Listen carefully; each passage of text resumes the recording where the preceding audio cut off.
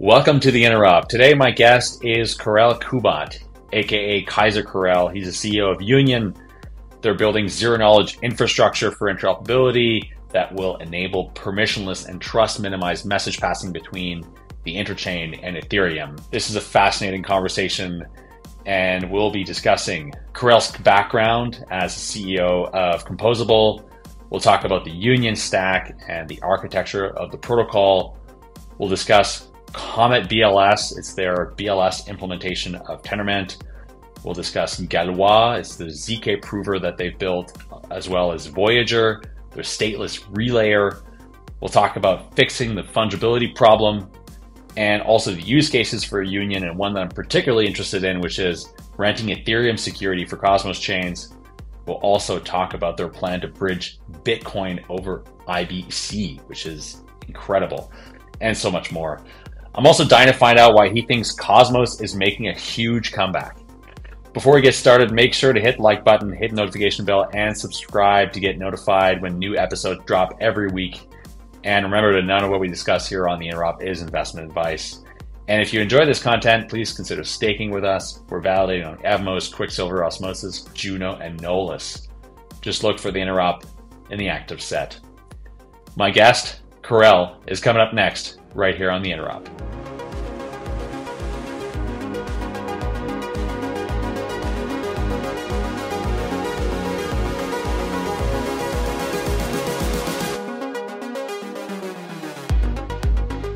Karel, thanks for joining me on the podcast. Yeah, great to be here. We've been talking about interoperability on this show for as long as there's been the Interop, and I think we've covered like pretty much every interoperability protocol out there, maybe with the exception of Layer 0, for some reason. But maybe because it's a little bit not so trust minimized as I like it. But basically that there's like a wide array of different interoperability solutions, and I think you guys are really trying to position yourselves as a highly trust minimized and highly permissionless interoperability solution for crypto. But yeah, before we dive into Union and how it works and the different parts of the architecture, I would love to hear a little bit about your background. So previously you were CTO at Composable. You left the company, I believe, last year. Tell us a bit about like what that experience taught you as in terms of like the complex problem of bridging blockchains, and how it better equipped you to be the CEO of Union. Exactly. So I originally joined Composable as a senior engineer and actually climbed my way up to CTO. I led different teams there, including the originally interoperability team, the bridging team, where we hadn't actually settled at the time on IBC. So we realized the need for a trust minimized solution based on light clients. And right as we got started with this was actually before like the first ZK rollups launched. So ZK light clients and such were also really far away and actually quite theoretical in their performance. So we set it around a light client based model, and then started implementing the actual protocol and thinking about like, besides being able to send state proofs across chains, what else do you need to build on top of this to avoid eclipse attacks and other types of attacks? And there we kind of realized that we were starting to re-implement IBC. Because if you want to do it with the least amount of on-chain operations, with taking all these different attack vectors into account, you're going to either do IBC or something that's less efficient than that. That's actually the moment when Composable decided to bring IBC to Polkadot, to different ecosystems. Our initial experience was around like that whole tech stack. So I worked a lot with Jack Zampolin and the ICF to basically dig through what we need to do to port it to a completely new code base, right? Like a Rust substrate-based code base, as well as a different consensus model using Grandpa finality and later Beefy instead of Tendermint.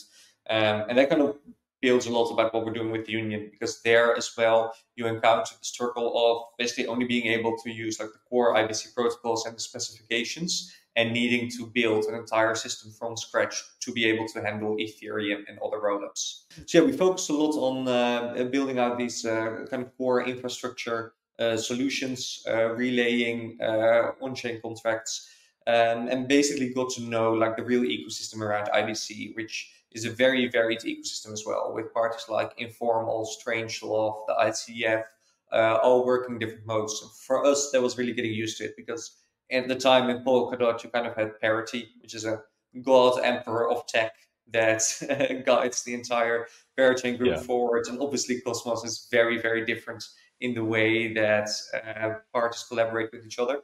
I think fundamentally a stronger way.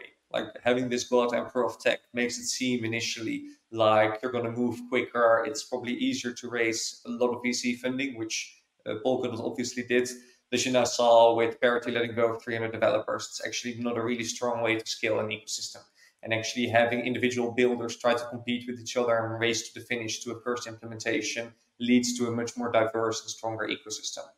So going into Union, we basically took those technical lessons with us, but also the kind of political lessons, as well as the agile lessons of seeing it as a really competitive space and focusing a lot on this idea of what can we bring to the space that is immediately going to be useful to protocols? What do people actually want to use? Yeah, that's always been one of the things that attracted me to Cosmos is this market approach to building tech. A lot of times I've described it as the cathedral and the bazaar when comparing it to Polkadot. And I mean, I'm not the only one who's used this analogy, but it sounds like you're a pretty big Cosmos bull. What are your thoughts on the Cosmos ecosystem right now and like where it's heading? I think we kind of see the payoff of years of building now. Obviously, when token prices go up, community members are happy. When teams are raising, they are happy. Throughout the bear market, everyone gets extremely unhappy. You might even see influencers start complaining about builders. Are the devs dumping? What's actually happening here? But I think Cosmos, we're seeing a really great payoff of teams that actually continue to build. That's all coming to fruition right now. Look at Celestia, look at DYDX. Think Injective's doing great. I think overall, like actually teams that were kind of outside of the inner circle that have been building relentlessly are now really going to production or are in production and really successful with what they're doing. And to me, that's going to be like a massive combination of factors that will basically, I think, allow the entirety of Cosmos to outcompete certain roll-up ecosystems as well. I think we saw a lot of hype with new roll-ups, and once again, like copy clones of the same Ethereum contracts going everywhere. But I think in Cosmos, we're going to see some actually really interesting products that end users want to use, right? Like when you control your block times, when you control your actual consensus, that's when you can build really nice, cool stuff. Yeah, we'll talk a little bit about that later on, but I think one of the major shifts that's coming to Cosmos, or at least the we can see is the utilization of ETH security in Cosmos, and that I think will play a big role in making the ecosystem a lot better and just securing the ecosystem in a way that hasn't been possible up till now. So let's shift to Union. Um, so what is the Union product, and what's the main problem that you're trying to solve with this protocol? Yeah, so I guess if you were to like draw a Venn diagram, then Union wants to be to app chains, rollups, separate state machines, what Celestia is to them for the DA, but for interoperability. Relatively similar to Hyperlane in the sense that we want to be like plug and play and permissionless, but it's all built around IBC. So in our case, we don't rely on teams deploying us to run their own multi-sig validator set or rely on the wormhole guardian set. Instead, we rely on light client proofs to actually facilitate this bridging. The big problem I see with IBC right now is the fragmentation, as well as the need to do governance proposals to open these channels. So we haven't yet really created a product that allows us to spawn 100,000 chains and actually get all of them connected. While in like regular Web 2, we can obviously easily spawn 100,000 servers and all connect to the internet and start communicating that way.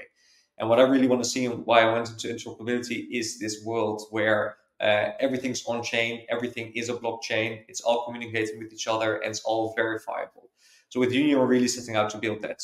Our initial product is very much focused on adding something new to the ecosystem. Because I think in the kind of Tendermint Cosmos SDK space, we figured out how to open IBC channels between these chains themselves, use Osmosis as a router hub. But I think what like provides the most interesting new avenue for TVL as well as new products is the ability to do IBC back and forth to Ethereum. There you encounter a few issues. Obviously, verification on Ethereum ultra expensive. So if you go with the naive implementations of doing it without any ZK tech, you're going to spend I don't know, somewhere between 5 to 10 million gas, depending on the amount of validators you have per last night's updates. Perhaps for like a really big chain with massive TVL willing to throw 30 million USD against this a year, you could actually do it and operate the IBC channel that way. But you want something more elegant. And so that's what we set out to build with Union, and what we have live right now in testnet, an IBC channel that uses our prover, Galois, to generate ZK proofs for our chain and submit those on Ethereum, as well as on the way back, doing asset transfers and playing ping pong. So we've talked a lot about this on the podcast, and like we just had Hyperlane on last week, so it's interesting that you mentioned them. But yeah, let's just remind everyone and get a refresher on like why verifying state between Ethereum and Tendermint, and Ethereum and other maybe like Avalanche or other consensus mechanisms. Why is that hard, and why does it require another solution than just being able to verify the state between the chains, as Tendermint chains do? Yeah, so for Tendermint chains, they have been partially like really well designed for interoperability because you've got single slot finality. So you kind of know if you see a block, it's going to be finalized. You can generate a proof for it and submit that to another chain. What's a real kind of issue with it right now is the way that validators vote and sign blocks of the finalization process. It uses signature schemes for which there's no precompiles available on Ethereum.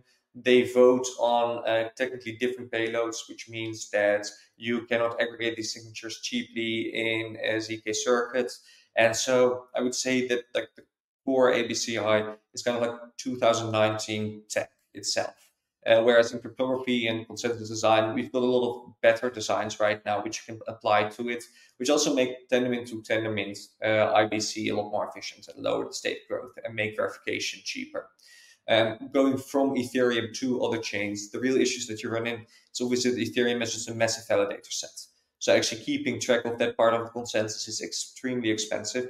Luckily, Ethereum has this concept of signing committees. So they basically aggregate in stages to perform this finalization process, which still a lot you need to keep track of. But in this case, they did apply some really good thinking where they use BLS signatures to sign the payloads, which makes Ethereum verification very feasible at the moment and also quite ZK friendly.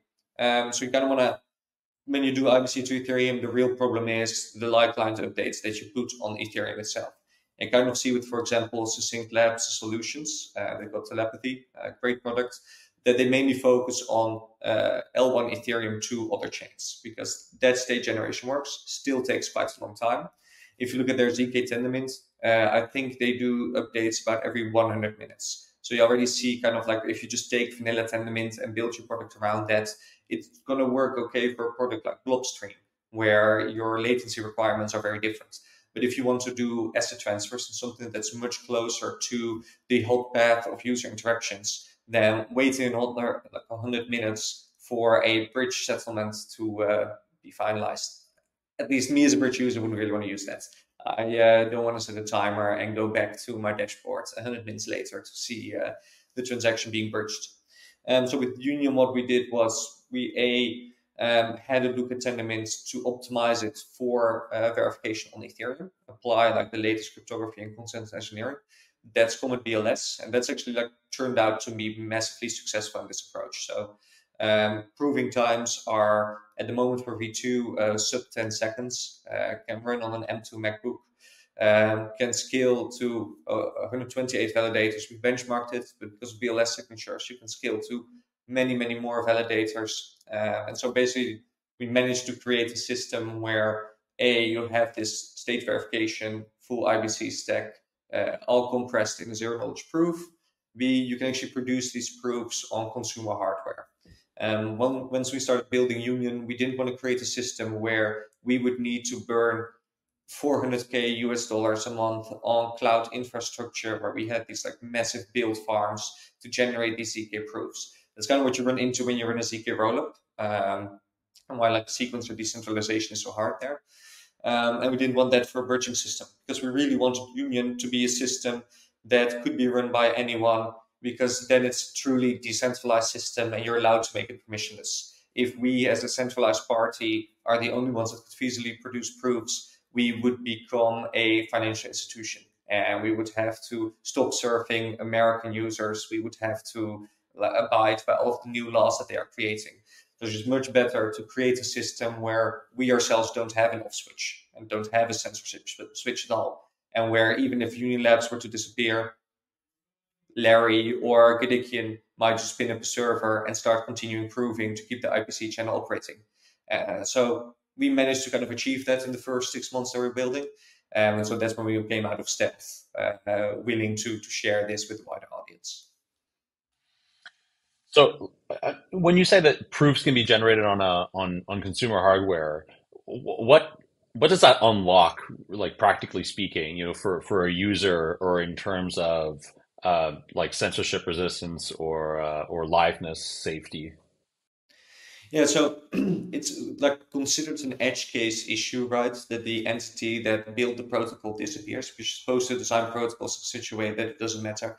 But we have seen this happen before with bridges, where the dev team might be out partying while a hack happens, or the CEO might be involved with some shady operations and be arrested in Shanghai. Bridge goes fully offline, 500 million in value is locked. Protocols that hold their wrapped assets are currently completely depacked, and you've got an ecosystem-wide crash. So you totally want to avoid this situation. With the way we've built this and built upon IBC, even if after 10 years the Union team calls it a day, or we were all to die in a plane crash, all these IBC channels that are operational and relaying assets plus controlling assets in different faults can be operated by a new relayer. So as an end user, the real risk that you have when using our protocol is that you might need to read the docs and run a relayer. For an end user, it's less interesting, right? Like your regular crypto user might not do this. But as a protocol integrating, this is really valuable. So in the end, when your protocol on another chain accepting assets from a bridge protocol, you have to realize the risk of holding these wrapped assets. The original protocol gets hacked on Ethereum, you're going to deal with unpacked assets. Your TVL goes from 100 million to zero, your revenue suddenly drops, your existing treasury might drop to zero. So you want to avoid all these risks. And one of those risks is, can I keep operating this myself without doing a massive migration? And in our case, you can. So I'd like to maybe talk about the architecture a little bit, and start by just pointing out that Union is in fact it is a chain, right? So different from like Succinct or Electron, where there is no intermediary chain that um, that either generates or verifies proofs between the two chains, the destination chain and the receiving chain. Um, there is a chain for Union. What is the role of that chain? What does it do, and like where does it sit in the transaction flow? Yeah, we set out to do a similar model as we did with Composable, where we have a bridging hub chain to route traffic. That is basically because, as I said, like even with the ZK Live clients, we're still paying gas for IBC channel updates. So if you want to connect 1,000 Cosmos chains to Ethereum, you ideally don't want to do 1,000 individual channels, because for 99%, that's still going to be too expensive to keep operational. And we already have a lot of complaints in kind of the ICS space, the relayer space, about incentivization, funding, etc. So massively increasing that is not a good approach if you want to go to market in the next 2 years. Another reason we chose that is because we could apply those optimizations that we did with Comet BLS. What it does add is an honest majority assumption on the Union chain itself. So the model that we designed, I think you read about this in the white paper, was that basically as long as you can still create a ZK proof for the chains that you're connected to, you can basically do ZK fraud proofs. So your hot path goes through the virtual fast Union channel that uses Comet BLS, with the ability to show that fraud has occurred in the case that the entire Union validator set itself has become compromised and the chain is in a foobar state, and switch to the slower channel. In this case, the only bridging risk that you have is the IBC rate limit times the amount of seconds it takes to generate the ZK proof for the counterparty chains. And so this usually results in about IBC rate limit times 5 minutes, which is a very acceptable bridging risk. So now you've reduced it from 300 million to 15K or whatever you find acceptable with the rate limits. Okay, so Union, the chain, it's like the chain serves to do proof verification essentially for tokens moving or messages moving between chains. If that chain were to disappear, someone else could spin up infrastructure to do this. This is where that fallback mechanism Yeah, comes exactly. into play. So basically, we make use of stuff like proxy light clients, multi-hop routing. So two chains connecting union that want to interact with Ethereum or later rollups on other chains. It is like a channel directly to that chain itself with a secure fallback mechanism in case the intermediate chain gets into FUBAR state. For us, that's also why we early on started exploring shared security. For us, it became really interesting to see if Union could be partially secured by mesh, partially by eigenlayer, because obviously then you're secured by the two major ecosystems that you're bridging in between, which makes a lot of sense overall if your underlying trust assumption is on these two ecosystems, being honest.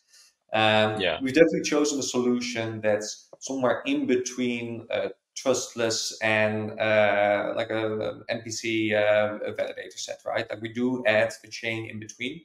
So we refer to it as trust minimized. But for us, at least, that's one that basically gets you to a really good product in time. That also opens up new products that require this hybrid model. So if you look at rollups, for example, that have maybe a complicated fork choice rule or integrations necessary with a DST network, you're probably not going to be able to do all of that inside the light client chain contract itself. And so you probably want like an L1 to actually be properly able to integrate with those infra layers. Cool.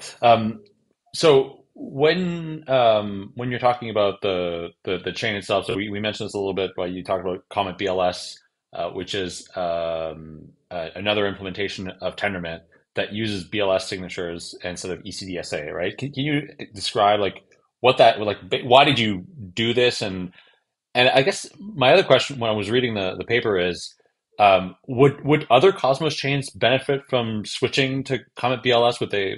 Is there like some unintended sort of like benefits to using that over regular Tendermint, or is this something that basically is only useful in the case of Union or some edge cases? No, it's I won't say drop-in replacement because the Tendermint stack is very monolithic at the moment, but there's a lot of effort being done by the ICF and Strangelove to make this a lot more modular.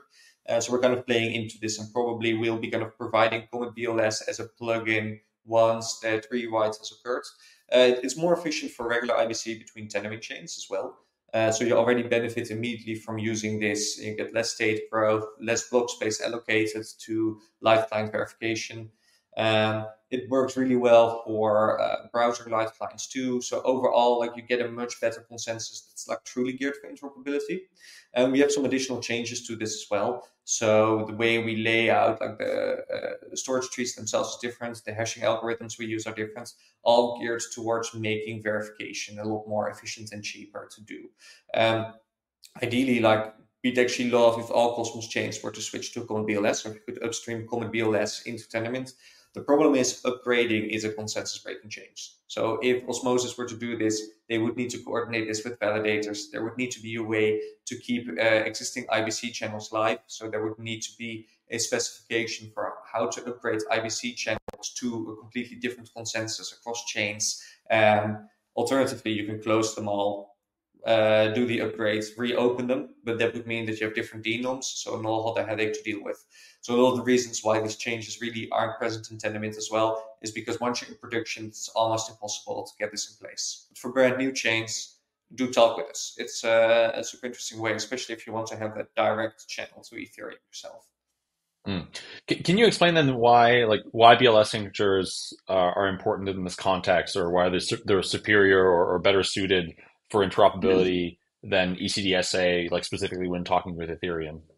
Yeah, they basically just allow for aggregating these signatures themselves. So if you and I both have a BLS key and we both sign exactly the same data, you can kind of visualize that we just add both our signatures to each other. So if your signature is number 3 minus the number 4, that becomes 7.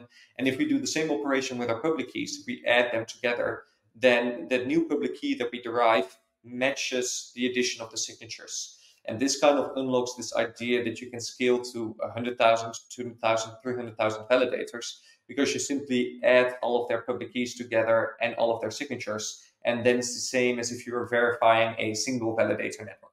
So with common BLS, that's why like in our benchmarks, we scale so well. Basically, they reduce to a single validator network if you want to do the bare minimum verification after aggregation. On top of that, there's more ZK friendly. So doing these aggregation operations in a ZK circuit is relatively efficient. There's pre-compiles available on Ethereum to perform these operations as well. So I think like a regular like BLS verify on Ethereum is going to outshine like regular signature verification after about 25 signatures on the top of my head, which means that for almost all Cosmos chains out there, it's a more efficient implementation to do so.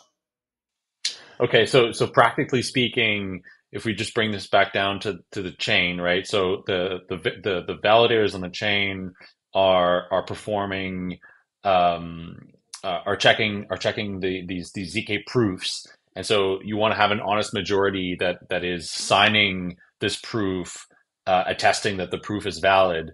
And so by having a way to aggregate those signatures into one signal signature, it's much easier, much quicker to verify that final signature rather than having to do this sort of like in series or in parallel of verifying like maybe 25 or however many end signatures all like in a batch.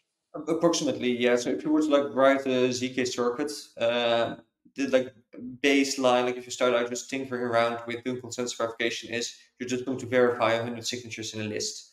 And if you were to do that for a regular Tendermint, what you'd realize is that your map to curve operation is going to be different for every single validator. So you can't actually do that once in the circuit. You need to do that 100 times. Then you're going to realize that the signature algorithm that you're using is actually not ZK friendly at all. So it has a really large baseline cost. So for every validator you add, you're going to be paying that baseline cost, which is going to dominate what you're doing. Same for basically destructuring the storage proofs that you're using, because when you do block header verification, you do use storage proof attack there as well to verify that the current set of validators at this height is like the signatures you've got access to. And with BLS, you avoid a lot of these issues. And so by using that, you basically only do one aggregation, verification, and then you get a really fast proof that you can generate. If you then want to fall back to native verification as well, you basically benefit from exactly the same benefits, right? Like native verification, just regular Golang code, doing the live client stuff, is the same as the ZK circuit in their business logic. What's a storage proof and how is it used by Union? I've So heard this term before, but I'm not like exactly sure what it is. I mean, the term is like used very widely in the space, storage proof, state proof, but basically the block header contains Merkle trees that point to different data. So one of the trees it will contain is the validator root, which contains the kind of current set of validators and how much voting powers happen to them. This is just a simple hash, but by providing a path of hashes to the actual validator, you can show that a validator is part of the current set. So when you're doing this ZK proof, you basically provide for 100 validators their inclusion proofs, and that way in the circuit you can show at block number 10, these are the 100 validators that are going to be signing.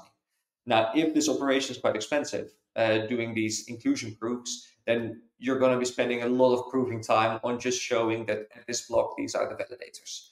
On top of that, these storage proofs, inclusion proofs are used in ICQ. So when you do these interesting queries, they're used in the sending of packets. So they're baseline for I620. So you see them everywhere where you're in interop. And that's why it's so important to try to really optimize this part of your pipeline.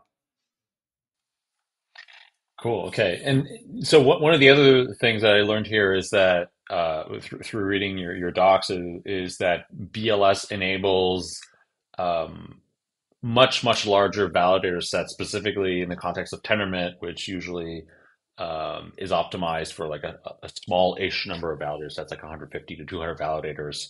After that, it starts being inefficient.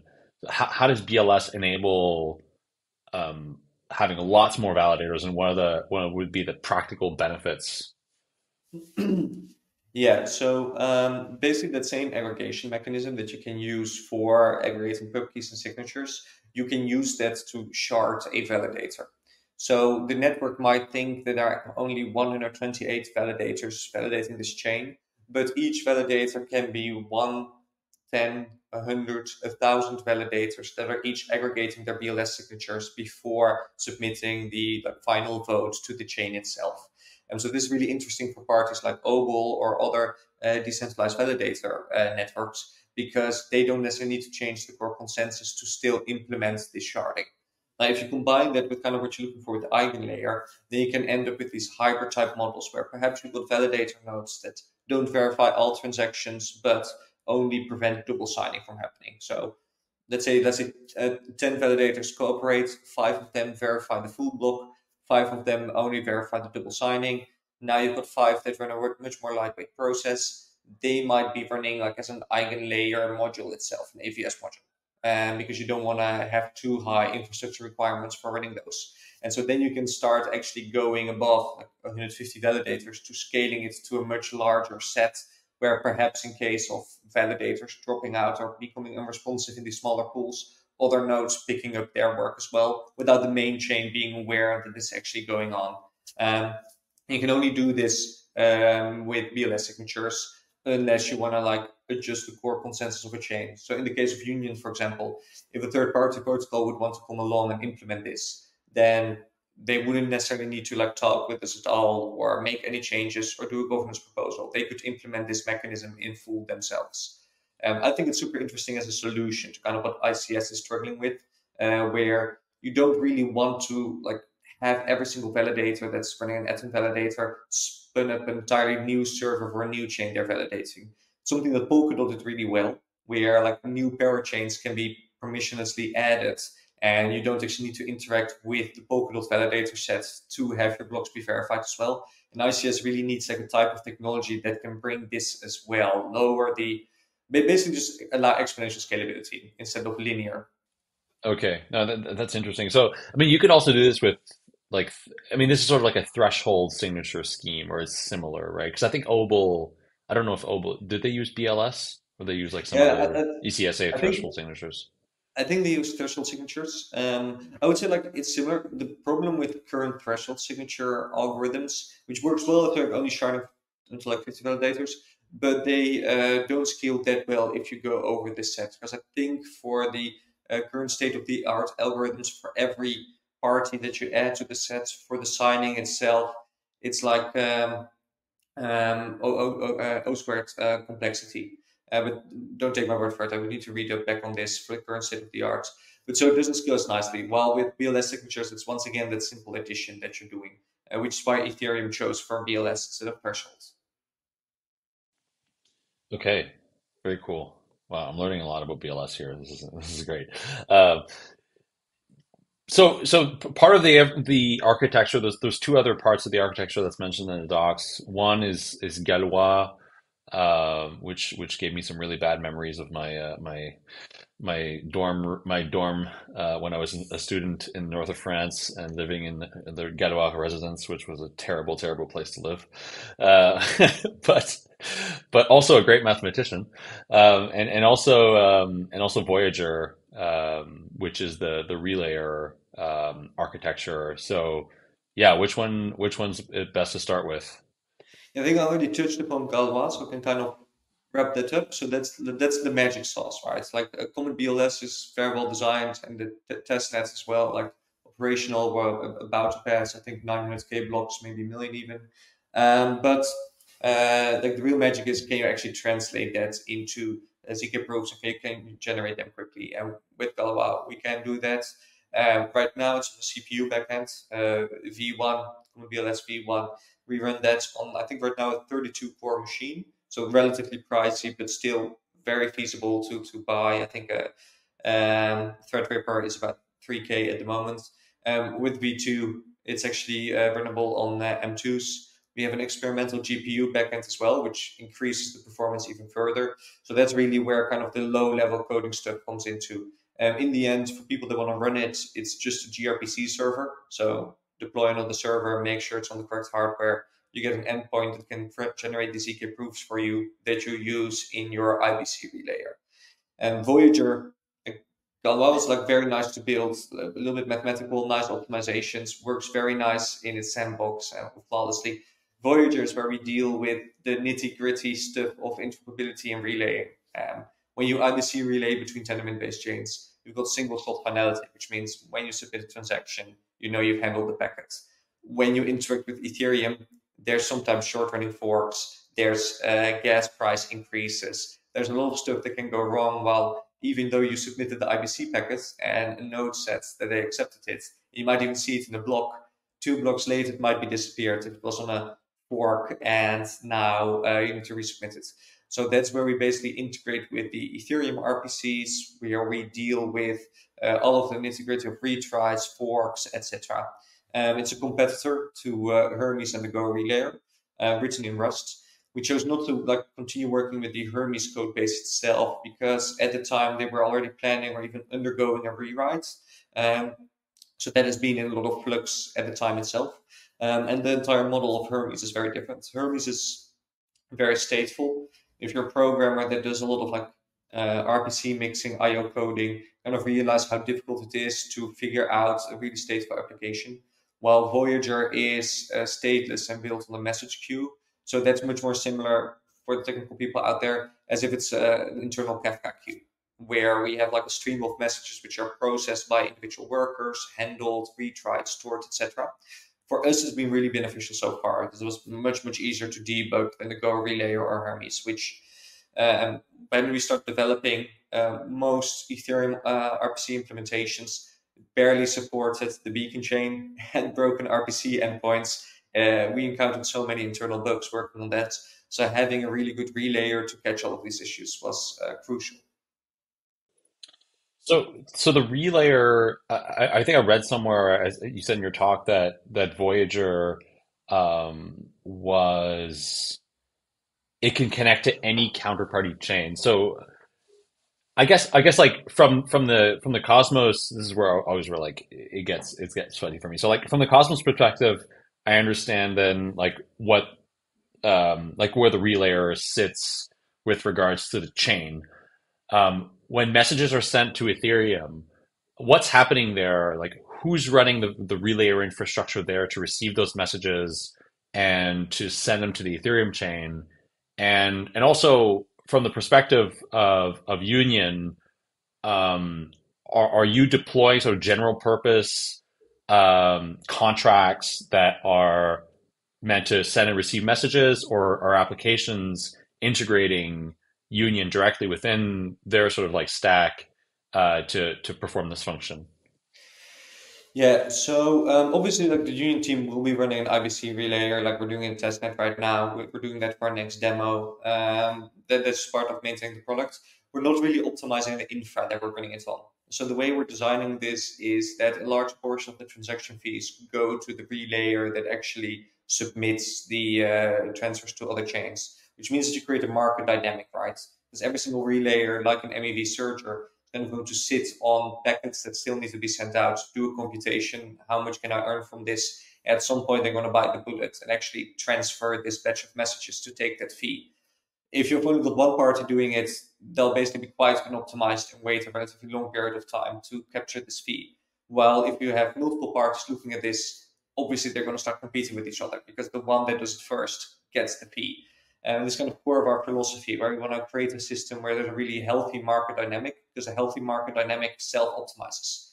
For me as a developer as well, if I see a protocol and I think I can make some money here by developing stuff, that's the biggest draw for me to actually develop on a protocol. It's not a third-party grant. It's not the fact that they've got an SDK in 10 different languages. It's the idea that there's an opportunity to enter this market and outcompete all the players.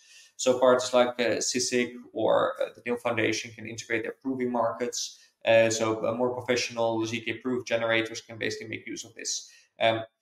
Technically, the way we designed is that the proving and the relaying are separate components. Although if you want to capture the maximum amount of revenue you could earn here, you want to run both. Ideally, in the next couple of years, we'd love to see parties like Skip Protocol evolve into parties that both capture MEV, protect from MEV, deal with proof generation, packet relaying, etc. Because all of that is the same problem, right? It's ordering transactions to generate revenue, and cross-domain MEV is already an issue for parties like Sonoy and Quasar, and I think it's only going to become both a bigger issue, but also a way to actually fund bridging transfers. If you can make some money off relaying a bridging transfer, you can make them feeless for the end user, and you can incentivize relayers by doing that. And for current parties, like different validators that run them, we actually think Voyager is going to be quite popular because instead of relaying between just two chains, you can relay between many chains at the same time. And it's really fitted for us to add support for new ecosystems on top. So some ecosystems we're talking about, talks with Avalanche. We're looking at different roll-up ecosystems. We're kind of observing right now after we launch Ethereum what's going to be the next one and basically expand this stack. So for our infrastructure providers, we're looking for ways to make them more money by serving the infrastructure needs.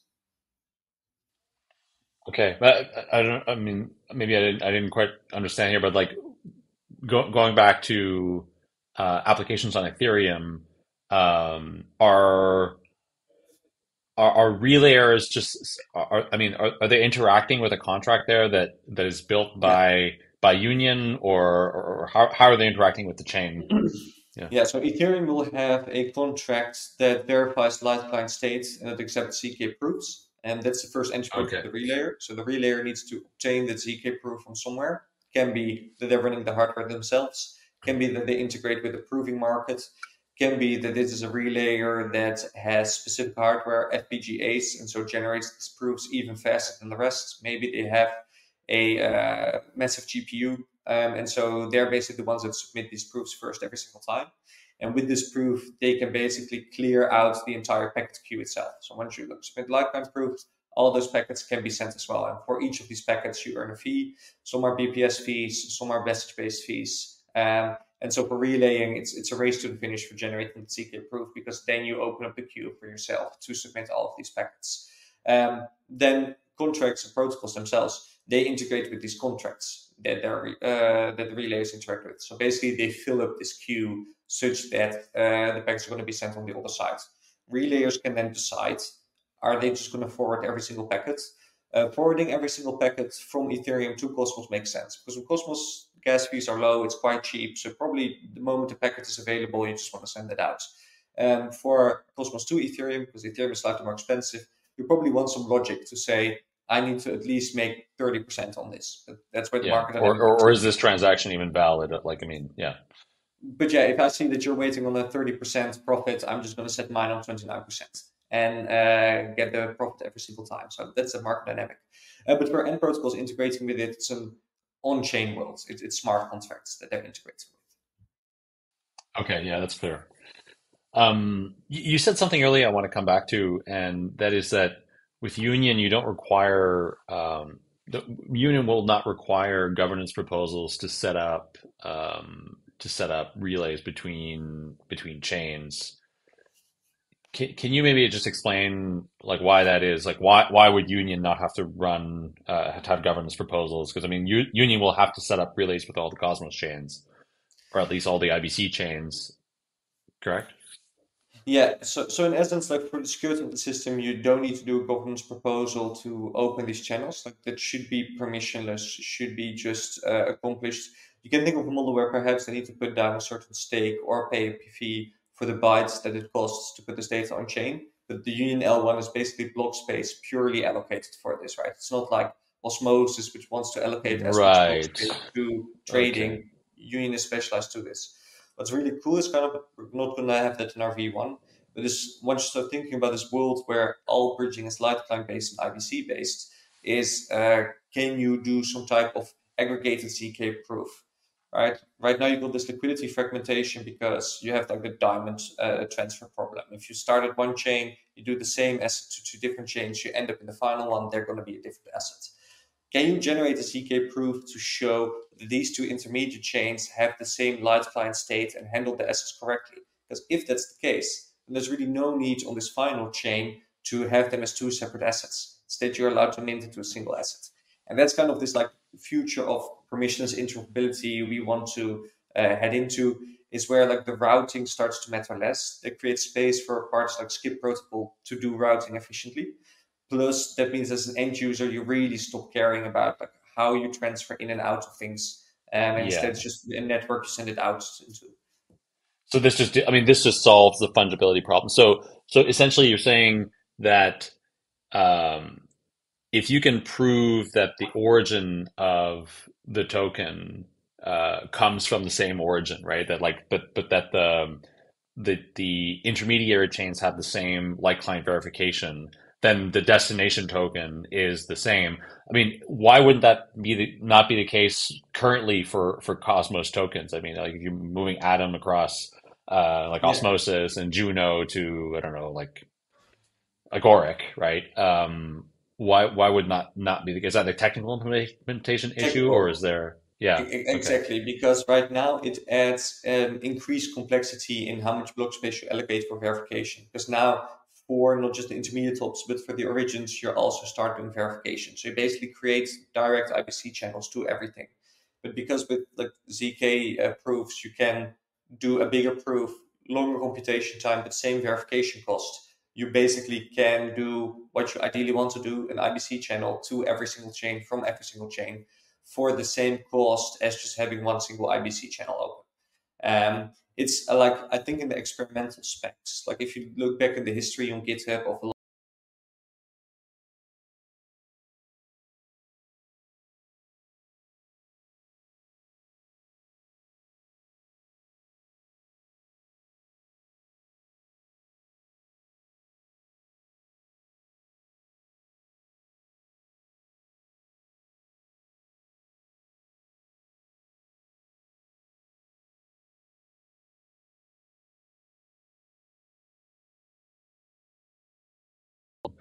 um, that's cool. No, that's really interesting.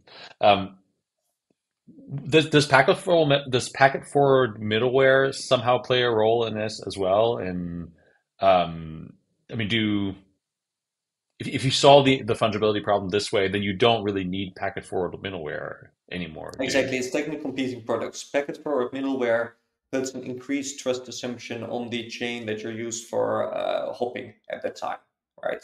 And which, like, to be honest, like we don't really see a lot of chains have 2/3 of their validator set go malicious, right? So I still consider it quite a small risk overall, but from like a technical mathematical perspective, it's an incomplete solution.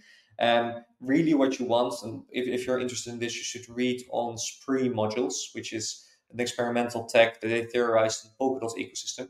You kind of want a Spree module, which is part of the block transition function that kind of lives outside of consensus. So it could live on the Atom Hub, for example, or that you generate a ZK proof for that's like really tied down in how to process this so that you don't need to trust the intermediate chain to handle packet forward middleware correctly.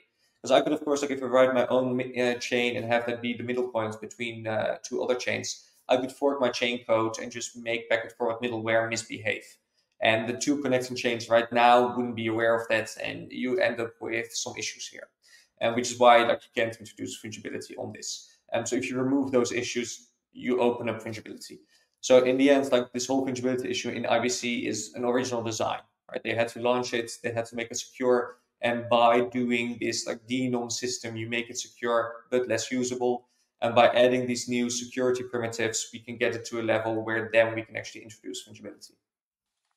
Cool. What do you think is the timeline to having perfect fungibility between tokens that have passed through different chains? Yeah, so like after our initial launch, that's going to be the primary focus for us. That combined with bridging new networks. Bridging new networks is kind of application of tech we've already built. Well, this hacking on this fungibility issue is kind of the next holy grail to add on top of this.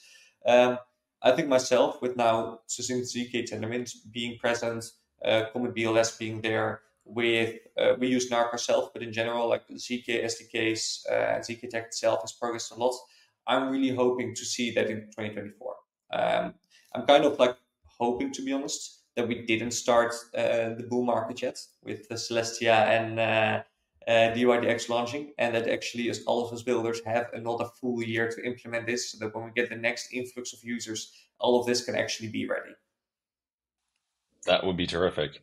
So I do want to talk about Celestia and DYDX and the next Cosmos bull cycle. I mean, specifically, I think I want to talk about Celestia because I'd like to understand how Union what role Union plays there. But before we go there, well, actually, let's dive into that a little bit, and we can talk about shared security a little bit later. So, yeah, in the context of Celestia, which layer of the stack does Union intervene? I mean, do applications have to integrate directly with Union, or does interoperability happen at the lower layer of the stack? So let's start out by seeing like modular development as a SaaS solution where you need to pick like different Legos to put together. Data availability is there because you can verify ZK proof, right? You can show that you did something working in a rollup without ever showing people the original transactions, which means that if the centralized sequencer were to disappear, you wouldn't be able to start up a new sequencer by someone else. So Celestia solves this issue by basically being able to provide you proof to say the original data that you need to kickstart a new sequencer is available with us. And that's how you prevent like data withholding attacks and such. So there's one building block. And another building block is the actual verification itself. So Celestia plays in and say, like, if you're able to verify yourself, someone else will be able to boot up a new sequencer to continue verification in the case you disappear. They don't make assumptions on are you able to verify yourself? Are you able to do you use are you ZK rollup or optimistic rollup or whatever? They're saying if you need to promise that you're able to get some data, we provide it. As a rollup or app chain, you're basically providing this like verification guarantee, right? Like you define your rules on if you have the data, how can other parties verify that you are transitioning blocks correctly, which is Lifeline Tech, Cosmos Tech, ZK rollup tech, etc. Then where interoperability really comes in is saying, okay, can we take these models that different teams are providing on how to verify their state, and can we tie them together as a baseline to allow them to communicate with each other? Now, in an ideal world, everyone will be on exactly the same consensus because that would make our lives easier. In reality, they're not. They're all on very different types of consensus with different guarantees. So as an interoperability protocol, that's what you're most focused on with integrating it. Another portion is what we kind of discussed, this pre-module part, right? But if we can verify their consensus, can we also verify part of how they handle transactions? Because if we know that they handle bridging transactions correctly and they don't misappropriate back and forth middleware, etc., then they can become a permissions part of this cluster. So Union really wants to be like another building block that you can pick when you're building a new rollup or when you're a protocol on a rollup where you go, I'm going to pick EigenDA or Celestia for my DEA. I'm going to pick IBC with Union for my interoperability. Union supports hot stuff consensus. Nice. That's what I'm building on. And so you kind of connect all of this together and then you launch your chain. And for me, what I want to see then is obviously that you just start producing blocks and can immediately send funds to Ethereum, to Osmosis, to Injective, etc. Right. And basically immediately be integrated in this full stack. That's the dream, right? So, yeah, I mean, that would be ideal, right? You just like launch a chain and you can just send tokens between any ecosystem. So you mentioned Eigenlayer a little bit, and yeah, I was talking to the Electron team earlier this week, and they sort of opened my eyes to this really interesting use case, which this sort of enables is being able to leverage Ethereum stake for Cosmos chain. So essentially being able to use interchain security across Ethereum and Cosmos, and that just like blew my mind um, because I didn't know that this was possible, right? And I didn't know that ZK enabled this. So I'd like you to explain how that works and what are the potential ramifications for Cosmos. You know, I think if we take a step back a little bit, like Cosmos alignment is like a dividing issue in this space. Like some people think that Cosmos should align with Ethereum. There's a few people who think that Cosmos should align with Bitcoin. I've heard some people say that, right? Um, and others think that like Cosmos should just remain its own sort of sovereign ecosystem that doesn't align with anything and that derives value and sort of like grows its value by building great applications and particularly being like a governance hub for the ecosystem or the broader blockchain ecosystem. So yeah, I'm curious to think just to hear like what you think this unlocks and what it enables for the Cosmos ecosystem. Like if we were able to use e-security. Yeah, so I think it gives Atom kind of a kick in the butt to start building, developing, and upgrading, right? Because this provides like Ethereum alignment and basically what Atom could provide, Cosmos chains, which I think is a really strong proposition for new chains building. Ethereum has a lot of liquidity, a lot of users. If on the tech perspective it can outcompete Atom itself, then you get the best of all worlds. You get your Cosmos SDK chain, you get to pick Eigenlayer as your DA, but you get to pick shared security with Ethereum and have close connection to that. For me, like I'm not necessarily like a single chain hub maxi. Like I don't necessarily think we're gonna get one hub altogether. I don't think it's gonna completely outcompete Atom as well. I do think it puts to question if like Atom itself like is overvalued if this becomes an option, right? What they did with Ethereum is amazing. They managed to create a network where you want to stake the token. It's deflationary or very close to it. You're willing to pay the fees because there's enough value on the chain itself. And now with Eigenlayer, you can even buy more functionality there and hopefully actually benefit from a disproportionate set of security than you're paying for. With Atom at the moment, we kind of figured out that security portion, but we didn't figure out the rest of the flywheel there, which I think is the biggest kind of handicap it has right now, where you question like, why do you alt Atom? Is the only income you're going to get from chains that went security? If there's other options out there, that's going to be an issue for you.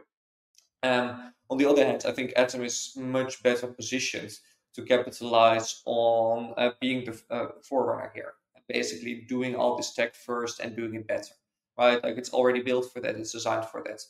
What would this unlock? Well, we saw like stuff like Atomic IBC, right, which is a great candidate for capturing cross-domain MEV, for intent settlement, etc.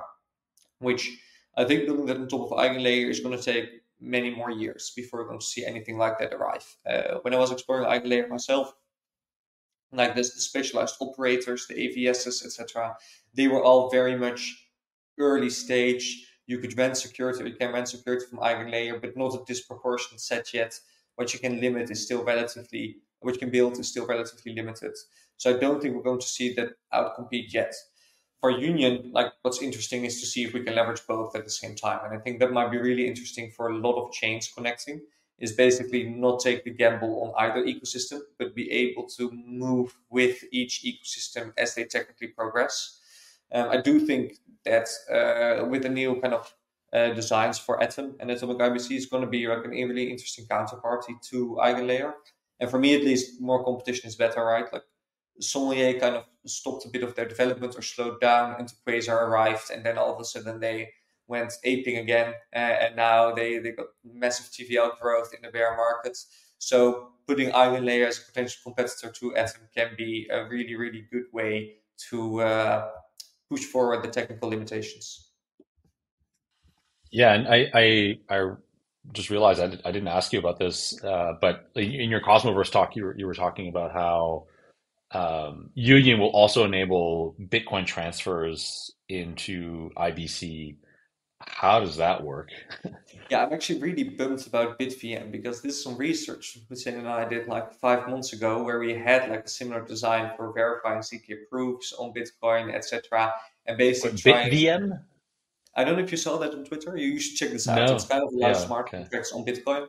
It's still like computationally way too expensive to run, but basically allows for general purpose programming on Bitcoin. And we had a simplified version specific for like IBC transfers, which was going to be initially like the next ecosystem we were going to do after Ethereum.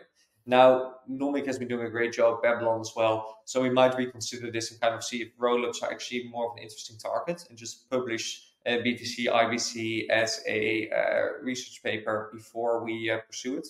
But at least the way I see it as kind of an intro protocol and as a like interoperability cluster, you are valued in the assets that you give your protocols access to, right? You do a partnership with a DEX, with certain protocols. What new assets can you bring in that the users will want to use? And Bitcoin is immensely interesting because there's obviously so much stagnant liquidity there, right? Assets that are not earning any revenue that could be doing something at this time.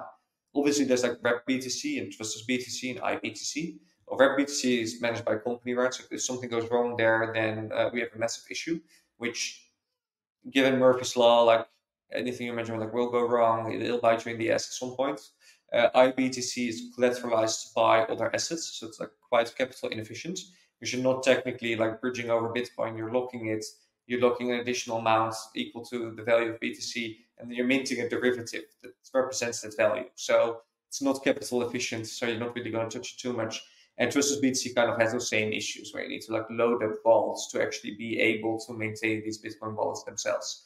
So for me, at least, IBC is a really cool solution to solving this and actually get capital efficiency.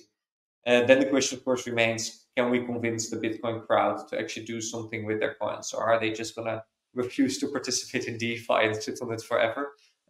Really depends. We've spoken with loads. Half of them is willing, and the other half is gonna basically sit on it until they die. And say one Bitcoin is always one Bitcoin. I'll never spend it. Yeah, I'm looking at this paper. I mean, I haven't read it, but it's like what's impressive here is that it's only 8 pages, so basically the same length as the Bitcoin white paper. So I'll have to read this later. Um, but in the case of Union, like how will those transfers work specifically? Are the validators holding some sort of a multi-sig, or like what's the So basically, what we're doing is kind of like implementing the mechanism that BitVM uses to verify proofs on the Bitcoin side. You probably wouldn't get many channel support. Probably just be a single okay, channel that you can do. So you're kind of getting close to IBC semantics, but not in full, but like right? acceptable enough.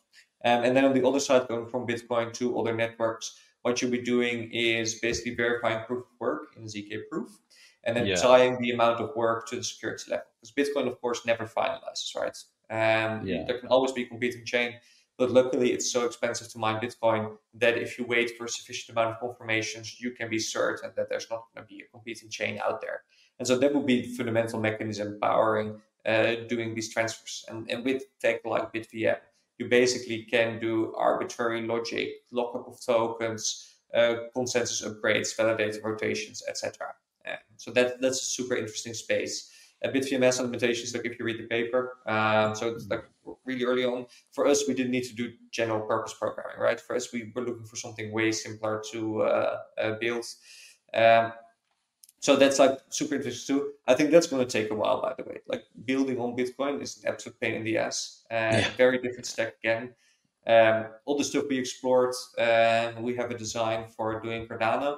That was more of a meme thing we built in the weekend. One of our lead developers is a big fan of Haskell. So we were like, can we do IBC to the Ghost chain? Still a lot of value not there, to be honest. And from a tech perspective, very interesting. So could add a lot of value to existing Cosmos chains, right? They're looking to broaden their products and their user base. Yeah, this is cool. Thanks for sharing this. I'm gonna read this paper later. Um, so what's on the roadmap? Like you guys just sort of came out of stealth um, at Cosmoverse. Like I remember seeing your deck circulating sometime in July, but then like we were organizing Nebular Summit and it totally like went to the Yeah. to the side, and then you guys like popped out of Cosmoverse and announced this demo and sort of came out of stealth. So what's next for you guys? What's on the roadmap, and where can people like get involved and start thinking about building on Union?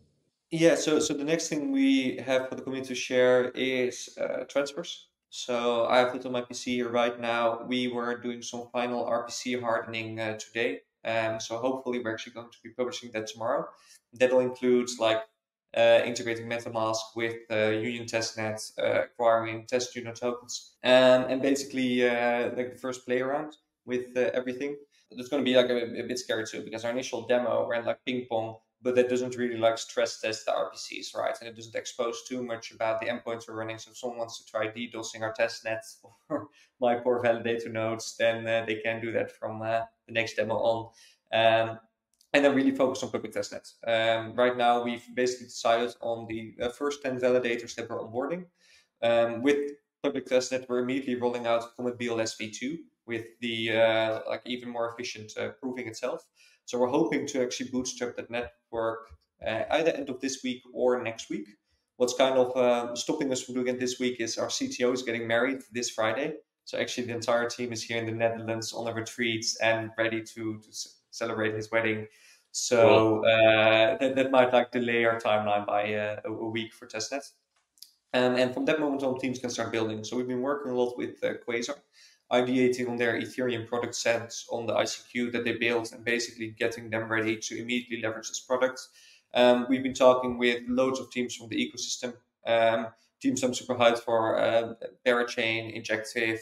I'm actually really hoping to build something cool when we launch with Agoric and IST. I think that's going to be a really interesting opportunity, because the way I see it is, there's going to be a chance for us to kind of re-show the Cosmos ecosystem to Ethereum and get in an influx of users in TVL. So it has to be like a combination of different chains and different products all working together over IBC, with Skip, with TFM, with 42, with Squids, to show like a unified experience across these chains instead of this fragmented, sharded experience. I think if we can do that well, then it can be a massive influx for TVL and revenue for almost all chains. Super exciting, Karel. Thanks so much for coming on the podcast today and sharing all this knowledge. And yeah, I'm really looking forward to seeing all this like really innovative stuff. I mean, I think a lot of this infrastructure that you're building unlocks so many use cases, but also just improves user experience all around. I mean, like just the fungibility aspect, like that just blows my mind. But the ability to be able to use Ethereum stake to secure Cosmos, that's like a massive unlock for the space. And token transfers, like or like message passing, that in itself, being able to do that in a trust minimized and permissionless way is going to be massive for the ecosystem. So we'll be following very closely as you guys continue to build and ship. Perfect. Thank you so much. Thank you.